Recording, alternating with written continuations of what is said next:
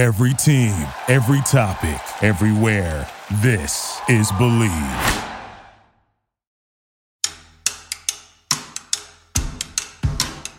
Welcome to Let's Huddle with Ed Cunningham, a show at the intersection of sports, sports media, Hollywood, and hopefully life itself. I'm the executive producer and host, Ed.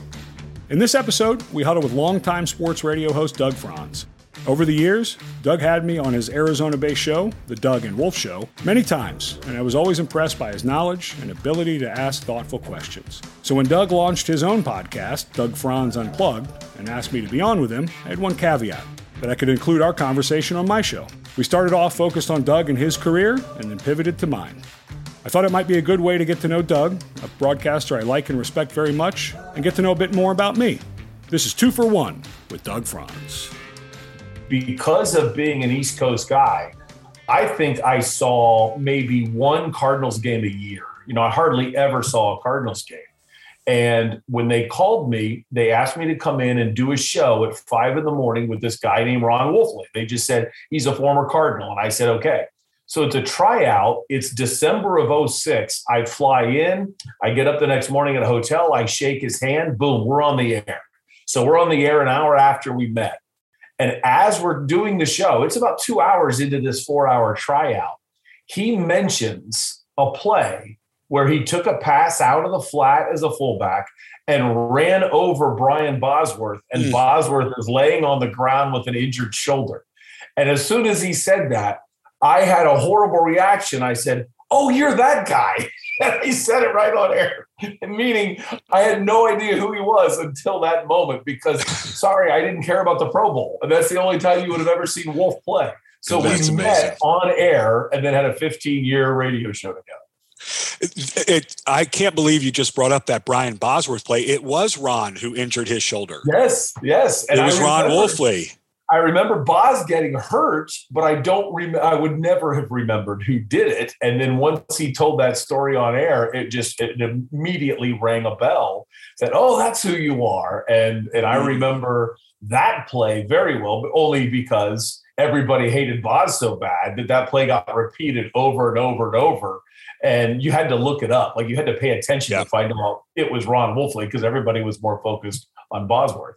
Here's my Brian Bosworth hot take. And I actually have another episode with a friend of mine named John Kostakos. Remember those great posters in the 80s with like Barkley up on the backboard? Yes, remember those? Yes. That was my buddy, John Kostakos, and his brother made those.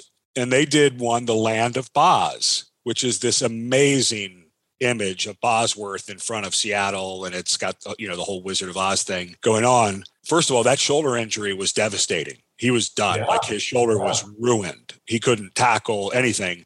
But here's my hot take. He was a good pro. He could play. That is a hot take. Why do you say that? Because if you study him and watch him, he could play. I actually watched the guy play. I was in the Kingdome the night of the Bo Jackson, where he goes crazy and goes 92 yards and up the tunnel. Yeah. I was there. I was at the game. That was my freshman or sophomore year at Washington. And I watched him the whole game because he was the big deal. They were pretty terrible, Doug. Their defensive line got blown up a lot. He had a lot of people in his lap.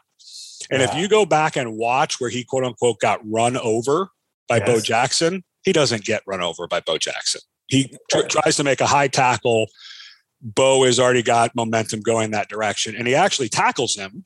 But Bo's got carried into the end zone because of where he's going. Yeah, Such an overblown Bo Jackson ran over, Herschel Walker running over Bill Bates, Georgia, Tennessee. That's a run over. Bo Jackson just had an angle. But no, Brian Bosworth was a solid professional player. And that shoulder injury ended his career. Yeah. He was done. Well, I'm only 3 years younger than you. But it's those magical 3 years because when you say you were a freshman in college, I'm a sophomore, junior in high school. So I'm not watching a ton of West Coast football. I don't have the knowledge of football then that I do now. And so in my head, oh my gosh, Bo Jackson ran him over because that's what you see. And I don't even realize that is only a figment of that point in time in life of being a younger guy, and Bosworth, the ego. So you're so excited to see the ego get smashed, and you don't even look at it logically. And I don't think I've ever gone back and looked at that play in 30 years or so. It's online. You can Google it, look it up. I will. Yeah, it's interesting. Now do the opposite. I gave you my rundown. How did you end up as an East Coast guy at UW, and then your first feelings of coming to Phoenix, and then end up as a SoCal guy? So I grew up sort of mid-Atlantic region, Northern Virginia. We spent some time in West Virginia. We had a house up there, which was really great.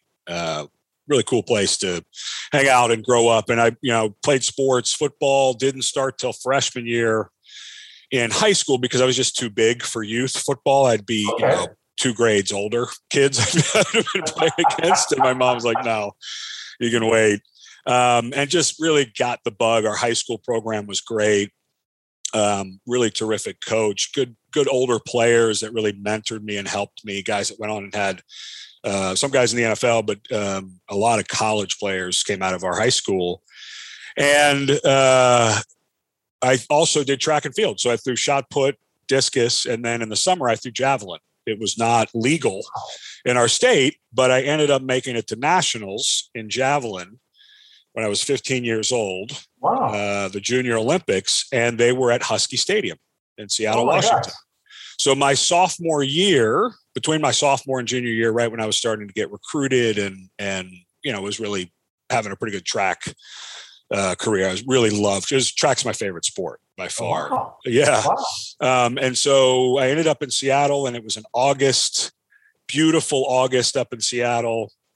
Husky Stadium's right there in the lake. And that's when, I was just starting to think about colleges. I was interested in the sciences, maybe getting into the healthcare field, which is huge there. And twist of fate, came home, and my high school coach, who's a great guy, Bruce Patrick, was, would always help with recruiting. And he'd sit down guys who were about to get recruited and say, where do you want to go? What are you thinking about? And who don't you want to talk to? He really did a great job of filtering out. And so I sat down with him, and I was like, I was just at this place this summer up at the UW. And by the way, Washington had just beaten Oklahoma and Brian Bosworth in the Orange Bowl in '84. So they were, they'd been on the front page of the USA Today, and so I knew of them on the football side. And the stadium's amazing. I mean, it's just such a cool.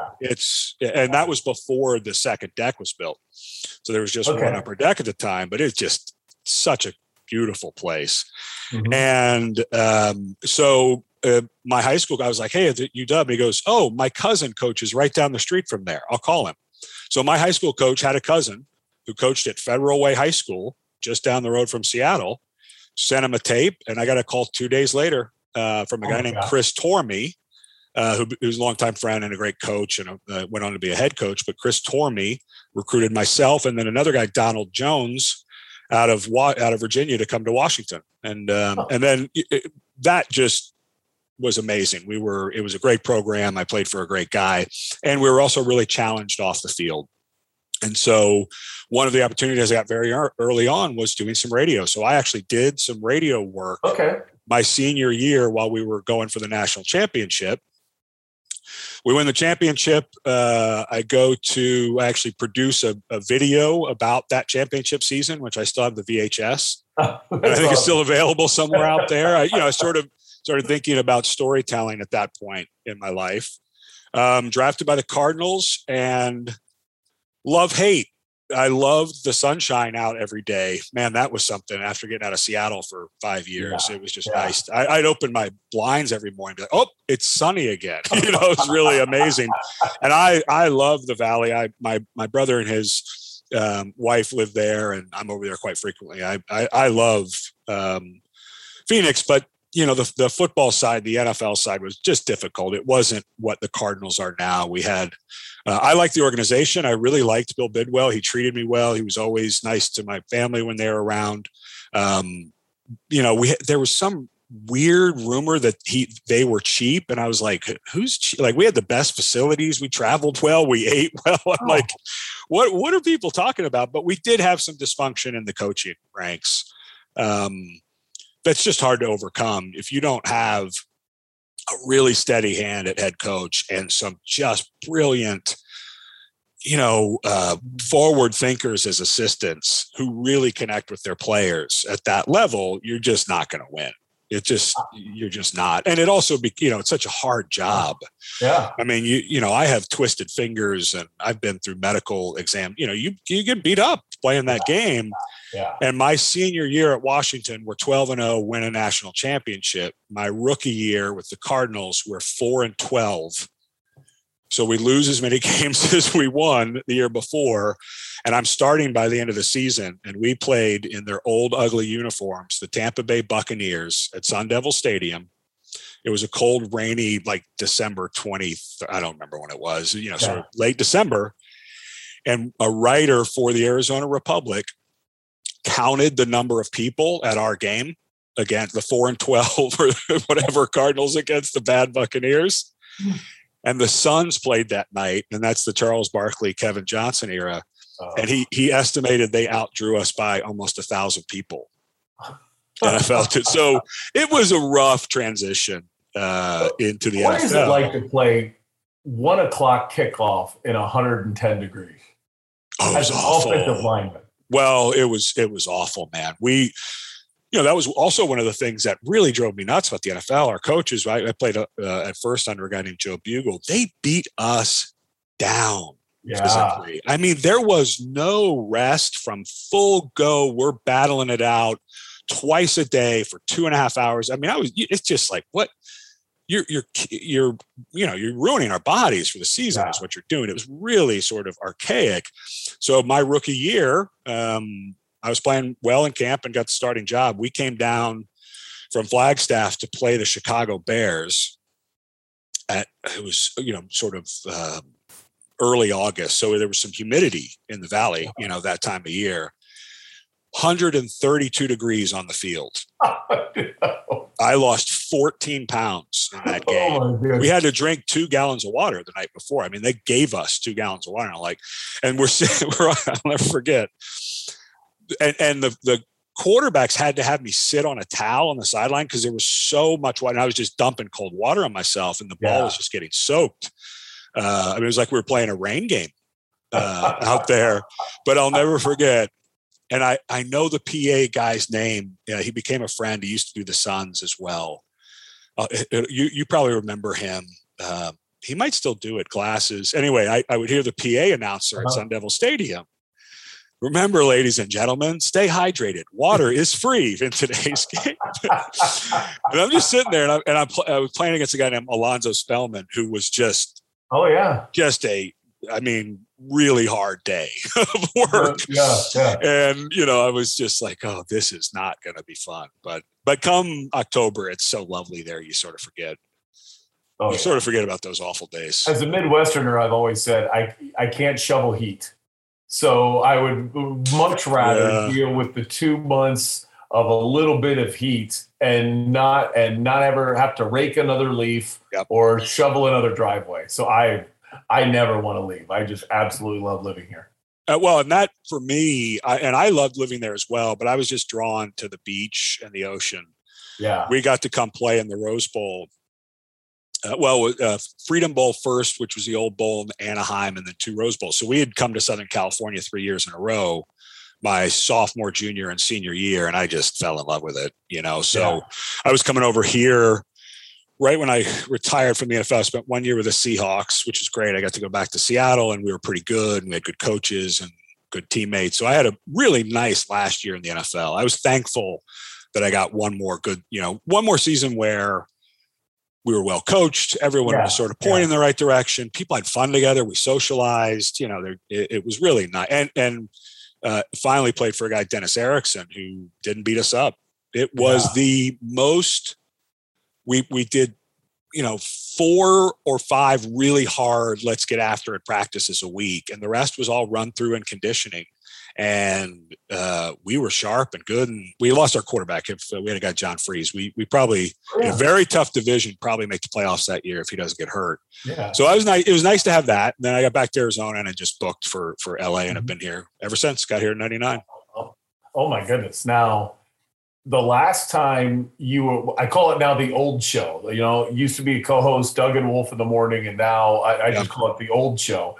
But the last time we had you on the old show, you were struggling a little bit and had decided that you didn't want to be a color analyst anymore because you thought the game isn't doing enough to protect the athlete. And I haven't had a chance to sit down with you on an on-air capacity. How are you feeling now? Is it better now, or is it still something that's a little off priority-wise? Well, I think a couple of contexts here. I've got a lot of distance from that was 5 years ago, I think. Yeah. And I've changed a lot. I have done more research. I have paid closer attention to safety and health issues. Mm-hmm. And I do think football is doing a good job. And the data shows, while there is a major issue with early onset dementia and, people taking their lives, and that's very real, that statistic is higher than the average person in America with those issues with football players. Football players are overall, though, very healthy. And so, yes, there is this outlier. And the problem with me is functionally, the reason there's an outlier there is the construct of the game. Guys my size and bigger running at each other full speed. And you've done enough radio. You've been with Wolf enough. You've been on a practice field or on a game field. Describe what those collisions are like that happen on every play. A full speed NFL game from the field is mind-numbing. It's unbelievable as a layman to sit and watch how you guys run into each other like that. Right. And so that construct of the game is, that's still the issue. However, we have a lot of sports. I have kids, they skateboard, and that's incredibly dangerous. There's as many or more concussions in that. So what I've had to do is, I have kids that I can't put bubbles around. They have to be able to explore this stuff themselves. But then for myself, I've really pivoted, Doug. I've gotten so much more out of football. It is still a part of my life. I'm still in the storytelling business. On my podcast, I talk about the game a lot. I'm an expert at it, whether I want to be or not. And so what I've done is leaned in. I don't play it anymore. Our kids don't play it. However, I do watch it occasionally. I follow the stories. And I'm certainly, as a producer, working on projects in and around football, because here was the big pivot for me.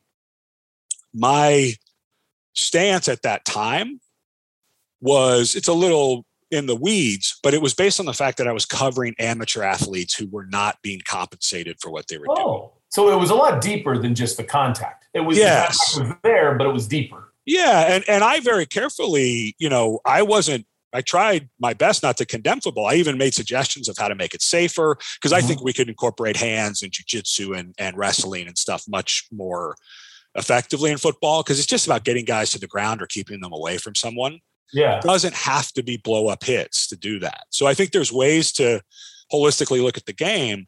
But my biggest overall issue was I was being paid a princely sum, and these kids, which has now totally changed because of name, image, and likeness rights, were complete amateurs and giving up their body, mind, and soul and everything for a scholarship and a couple of grand a month. And so that was really my issue as comes to that. But it's really, for me, come full circle in a lot of ways since we spoke way back when. Well, I got to tell you, even though, because we didn't get into the NIL stuff back in 2017 when you, quote unquote, left the game. But even though I disagreed with you, I respected you so much then. I mean, that's an unbelievable job to have made it. You were one of the best color analysts out there. You deserve every accolade you ever received. I loved watching you and Mike Patrick, or whoever your Mike was my guy about my last 7 years. Yeah, you guys worked together for a long time. You were really good at your job. And anybody who walks away for a principled reason, I just have so much respect in our country for people that do that. And then it's cool that you've, kind of come back. The NIL thing, I switched on that topic, but not for a respectful reason, to be quite honest. It's if we were still in a normal area, I would prefer that players aren't paid in college. But once, maybe over the course of the last 15 years, when it just got so astronomical of how the industry abused itself, then it's like, okay, this is ridiculous. When you're paying $8 million or 8-figure coaches, when you have an entire industry of people based on child labor, then it became to me, this is outrageous. They should get something. But before it, when it was really, hey, you have the opportunity to better yourself with a college education, and we're not going to live off of you, I kind of felt like this is worth it. It should be. If you don't like it, go get a job somewhere else or wait till you can be pro, whatever you wanted. I thought it was a fair trade, but about 15 or 18 years ago, I switched only because it's just gotten ridiculous how much money is in the game and how much was not going to kids. But I think it's working. I think the new system is reasonably working, because if we're going to allow kids at 18 years old to fight wars for us and vote for our leaders, should we not allow them to transfer a school, have the transfer portal, allow yourself to try to make some money selling pizzas? It seems to be working just fine. What's funny is selling pizzas in our era was you and I went and delivered pizzas. Delivered them, yeah. And in this era, it would be I'm doing a YouTube video for the pizza place that me and the offensive line go to eat after Thursday practice. It's a terrific, and the dollars per hour is significantly higher in the second. Yes. Exactly. So tell me more about Long Beach, and tell me about California, and tell me about becoming an Academy Award winning film producer. That was surreal. That was what, that night being, that was a movie, Doug, that was a football movie that I didn't want to do. Wow. Because I did football all year for ESPN. And at that point, as a filmmaker, I'd done the video about our national championship team. I produced it and helped write it and did the voiceover for that back in like 92. But then the next thing I worked on was not till 2005, and it was about an old glam punk rock band called the New York Dolls. So the first documentary I produced was, couldn't have been farther away from American football, is this glam punk rock band from New York. And so that was sort of where my path was going. And a guy named Seth Gordon, who's a longtime partner and a really successful director and producer out here. Our careers were just getting started as producers, and he is a director. And he called me and he said, "Hey, I've got these young filmmakers. They've already made a film, and it's football." And I was like, "Dude, all right, let's go meet with them." But I got to tell you, Seth, he's like, I know, you don't want to do, like he knew I didn't want that. And then I met Dan Lindsay and TJ Martin and Rich Middlemas, who was the lead producer on it. And they were just great guys. They'd already made a film. It was good. So we knew they could make it. And they were making a trip to Memphis, Tennessee, which is where they filmed at the high school. And about a week later, they came back and they put together this footage, and it just melted your heart, man. I mean, it was these kids just don't have a freaking chance if this football program didn't exist. They just don't have a chance. So, I was like, okay, because they needed a football. They needed, I spent a lot of time in the edit room on that film because we really had to nail the football and the pacing of it. And they did. They're really fantastic filmmakers. And so that was a film I didn't really want to work on. And then we get shortlisted, then it gets nominated, and we're sitting there, and the film gets called as the winner, and I just blacked out. I don't remember going up to the stage. I got on the stage, and the two directors and Rich, the producer they were the trophy winners, were the schmoes behind them. Yeah. Well, when we come up to on stage, now I've done live TV my whole life, I just sort of froze and just stopped. And right away, my phone started buzzing with texts. right away as I'm standing there. That's awesome. I mean, it won't stop in my pocket. And that sort of wakes me up out of my haze. Once we get off stage, the very first text I got was from a guy named Patrick McManus, who is a longtime friend and a great live TV director, a guy I've worked with a lot and just a terrific guy. And it was a text from Patrick that said, "Move left, you're off camera."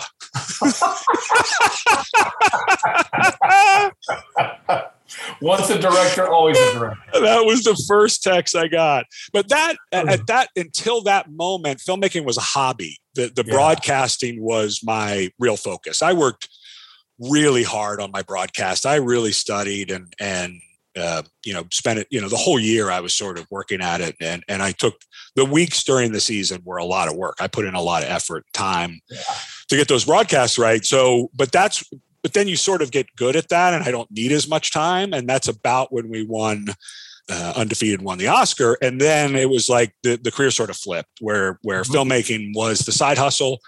Then working at ESPN became the day job. It was like being a waiter while you're trying to be an actor. And rightfully so. I mean, that was a really cool moment.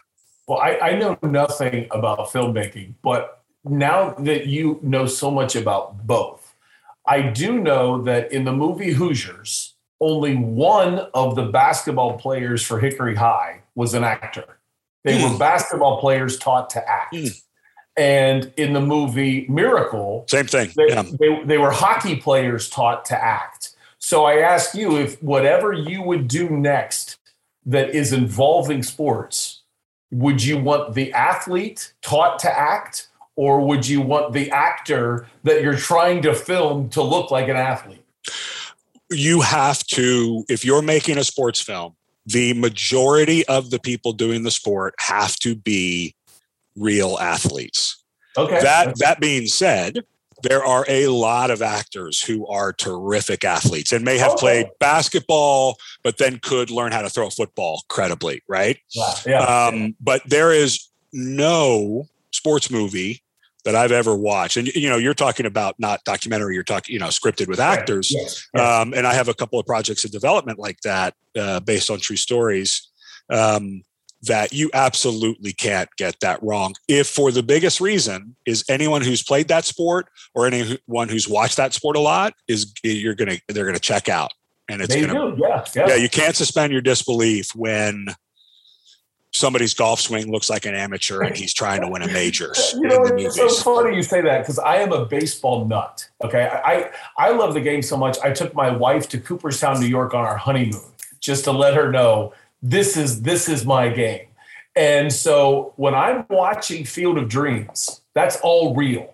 That is a documentary. Field of Dreams really happened. Ghosts really walked out of corn, and they played in an Iowa farm and then disappeared when they walked out of the farm. And yet, at the end of the movie, when Kevin Costner's dad is there at home plate, when they have a catch, the first time he throws the baseball, I say, all of pretend has just been suspended. That guy can't throw. This movie's not fake. It still drives me crazy when I watch him throw a baseball. And yet I'm so emotionally invested into the film all the way through. Yeah, you can't. And you mentioned Miracle's one of my favorite movies of all time, sports or not. I think that movie.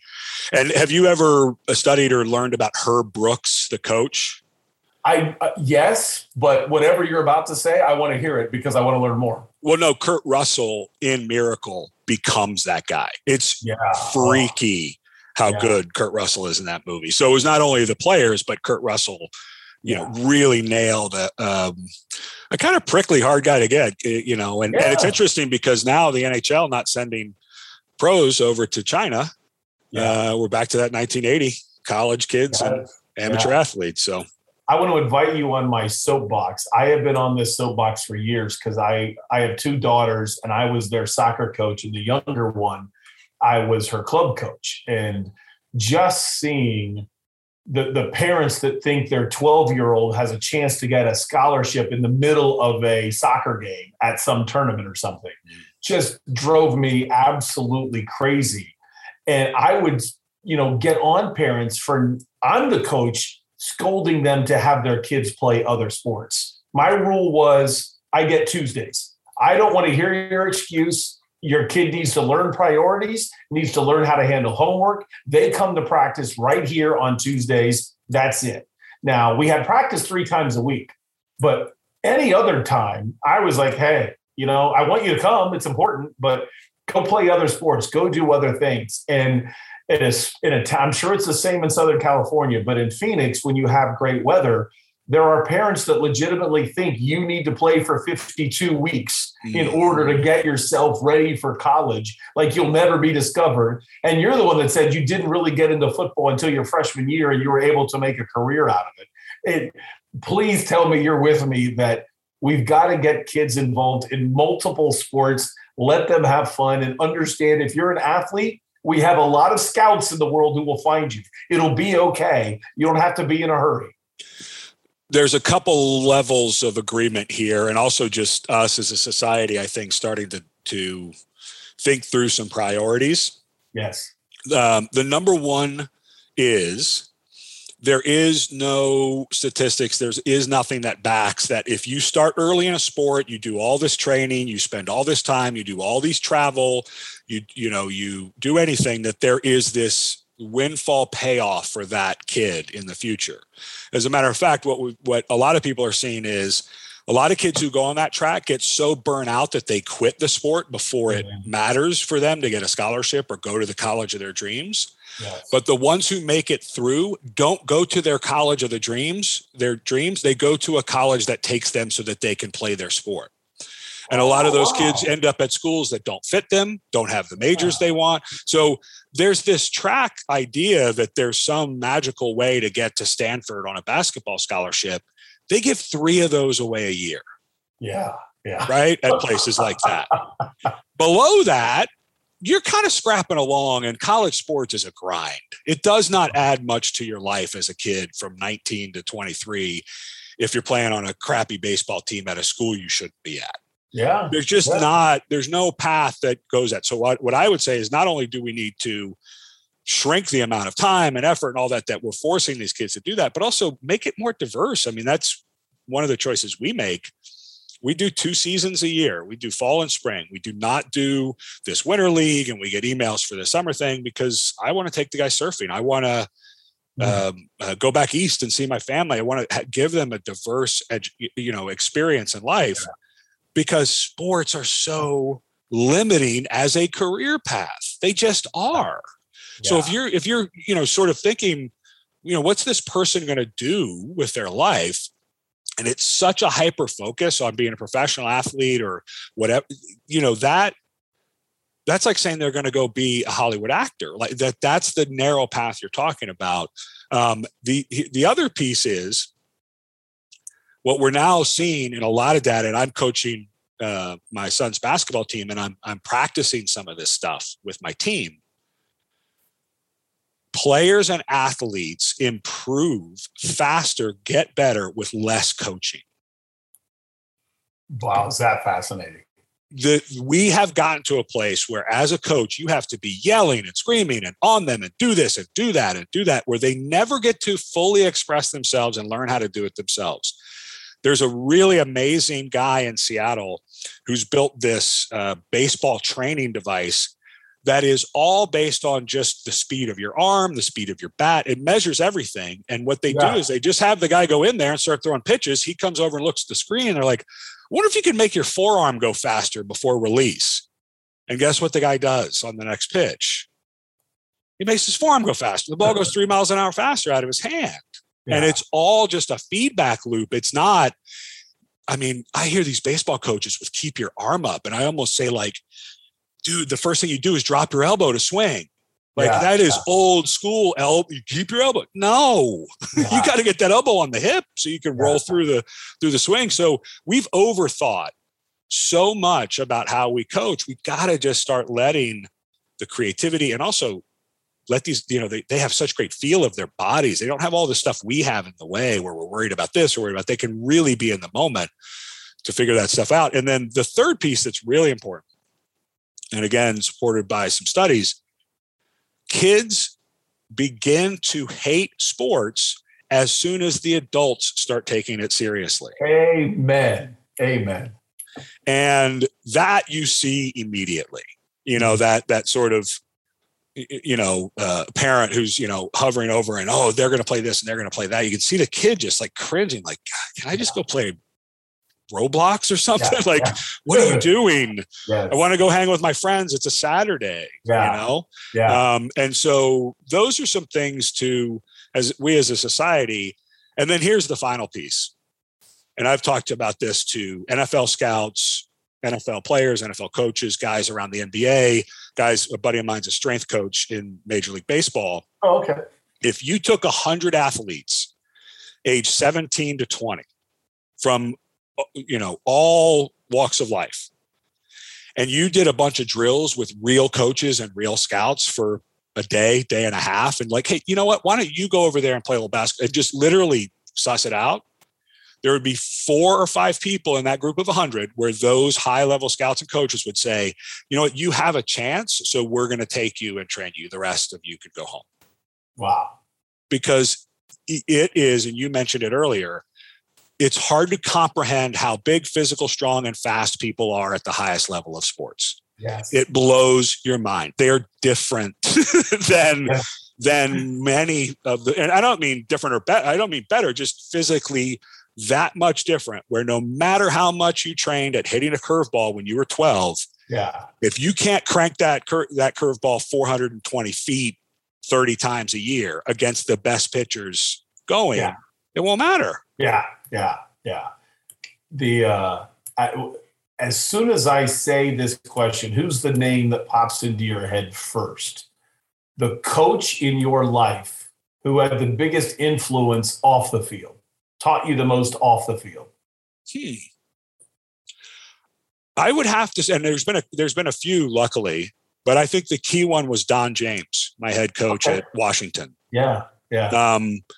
He wasn't as much hands-on with us as players because he was the head coach, but he built a complete program for us off the field where we were one of the first schools with full academic services and fully required for at least your first year study hall every single day. And we had a full staff that was there to help us. And it was for the whole athletic department, but I think it was funded by football to start. So that was one of the first things that he did because University of Washington it's a competitive school and let's get these kids started. The other thing he did was we were really challenged to be involved. We had, we really had to be involved in school and all that, but he constantly had people from the community and from the professional and nonprofit and all these communities come in and speak to the team about what they did, about who they were. They, like the FBI would come in and tell us about how we could get set up for point shaving deals, hey, and they tell us about real cases, like, hey, there was a guy a few years ago we found out in Portland who was working, blah, blah, blah. And then, do you know how many guys in that room ended up becoming law enforcement people? Because they'd also give their cards out. And so it became almost a job fair. And we were the Huskies and we were a big deal, and Don James was a big deal. So he could get the best people in town or in the region to come in. And so all throughout my 5 years, there was just this constant inflow of really smart, really influential, really good people into our program, usually there for a specific purpose and also to meet them and network. And so I would say, not as much hands-on. I had guys that would meet with me and sort of encourage me, but just from a program standpoint. And, anybody who follows college football knows the name Nick Saban. Nick Saban, Don James is the reason Nick Saban's a coach. And Nick talks all the time about what he learned under Don as a player and a coach at Kent State. So Don was it was a real deal. It was great. I never met Don, but as I spent 3 years in Kansas City as a talk show host, and that was the time Gary Pinkel was at Mizzou. Yeah. And so it's the same way hearing him. He talked about Don James all the time. Yeah. Well, Gary was at Washington when I was there. He left after my junior year to take the job at Toledo before Missouri. Yeah. And what Coach James did for every coach who left, and Gary showed it to me, he gave him the program notebook, which was a literal day-to-day minute detail of what had to get done every day to run the program. Oh my gosh. Isn't that amazing? Yeah. That's fantastic. Yeah. So what are you working on now? What's your next project? I've got a few things I'm working on in the documentary field. I think we're going to go out and maybe raise a little money to do some independent documentaries. I'm getting a little tired of doing one at a time. You got to sort of stack a lot together. You don't get into making documentary films to get rich. Yeah. I mean, you can, but that's not how it, works. So probably looking to get a little more formal with my business, with some investment, some capital, instead of having to hustle it each time. And then, I've got the podcast that, I'm in the same space you are. I'm doing it because I wanted to be back out there and I wanted to do a show I liked because I listen to podcasts. Obviously you're not in it to make money there, but I really enjoy it. And then I'm definitely going to get back into sort of some voiceover, maybe some broadcast work. That was the other part of getting a podcast going, is I'd like to kickstart a little of that I had before I left ESPN, not as an announcer for games, but frankly, voiceover for commercials or shows or, those types of things. And then the other piece is getting into series and some scripted work. So I've got a few projects. I mentioned one. It's actually a baseball story. You would love it. Oh, can't tell you what it is because we don't have the rights yet. But that's sort of the slate right now. And I just had 2 films come out in December. One is called By Rook or Left Hook, the story of chess boxing. Have you ever heard of the sport of chess boxing? I've heard of chess boxing. Yeah, check out our movie. It's on iTunes. It's like the strangest thing I've ever seen. Yeah, the movie's great. The filmmaker did a great job. So it's called By Rook or Left Hook, the story of chess boxing. Okay. And then the other film that came out completely different than chess boxing is called Jerry's Last Mission. And it's a documentary about the guy who flew the last combat mission over Japan in World War II. Oh, wow. Came home, had a really dark life and, PTSD, and then was confronted again. His youngest son, moved to Japan. And in 1982, he married the daughter of a kamikaze pilot. Oh, my goodness. It's an amazing story. So that's Jerry's Last Mission. Oh, and that's on. Goodness. Yeah, that one, that's a really special film and special story. So that's on Apple. You can rent or buy it on Apple. I was, even though, I was all in, I wanted to be a Major League Baseball play-by-play guy at one point. Well, I still do, actually, but it's kind of hard when you're now my age and you haven't started it yet. But I was also a history minor. I was the type of kid that when I said, hey, Dad, can I go out? Dad would ask me a history question. And if I didn't know it, I'd have to go pull out the Funk and Wagnall's encyclopedia and look it up. And if I couldn't go out until I got the answer right. And then once I knew it, like I'm the guy that knows the vice president is named Alexander Stevens of the Confederacy. Who knows that? But my dad made me look it up. He would just ask obscure questions that I had to know to learn history. So then it became a simple thing to become a history minor. So anything military or anything children, because I had my 22-year-old daughter was only a pound when she was born. So anything military or anything kids, I am like all in. So the kamikaze story. Yeah, please check. Right up my alley. I mean, I've been at this for a while. The feedback I got from my colleagues, because when we get close to a film being done, we'll just send it out to 15 or 20 of our colleagues and say, hey, tell us what you think.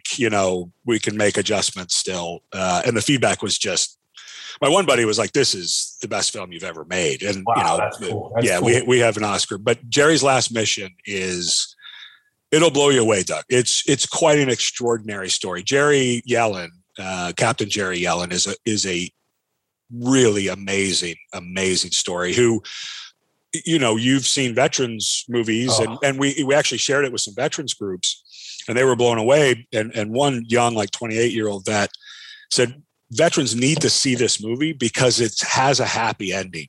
We have got to have some stories with happy endings. And you won't believe the end of Jerry's life, how brilliant it was. Oh my gosh. You got me. I'm in. Yeah.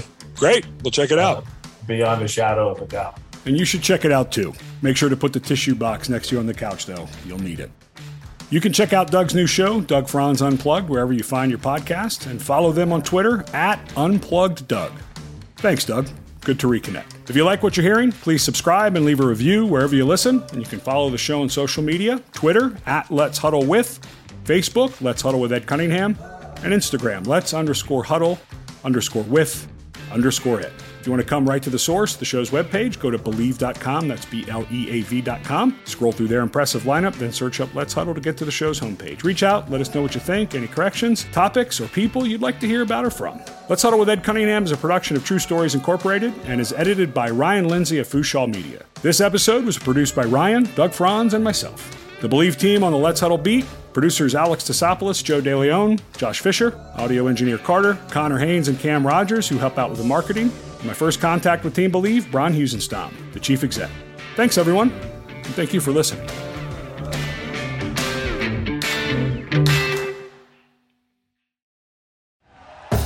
Thank you for listening to Believe. You can show support to your host by subscribing to the show and giving us a 5-star rating on your preferred platform. Check us out at Believe.com and search for BLEAV on YouTube.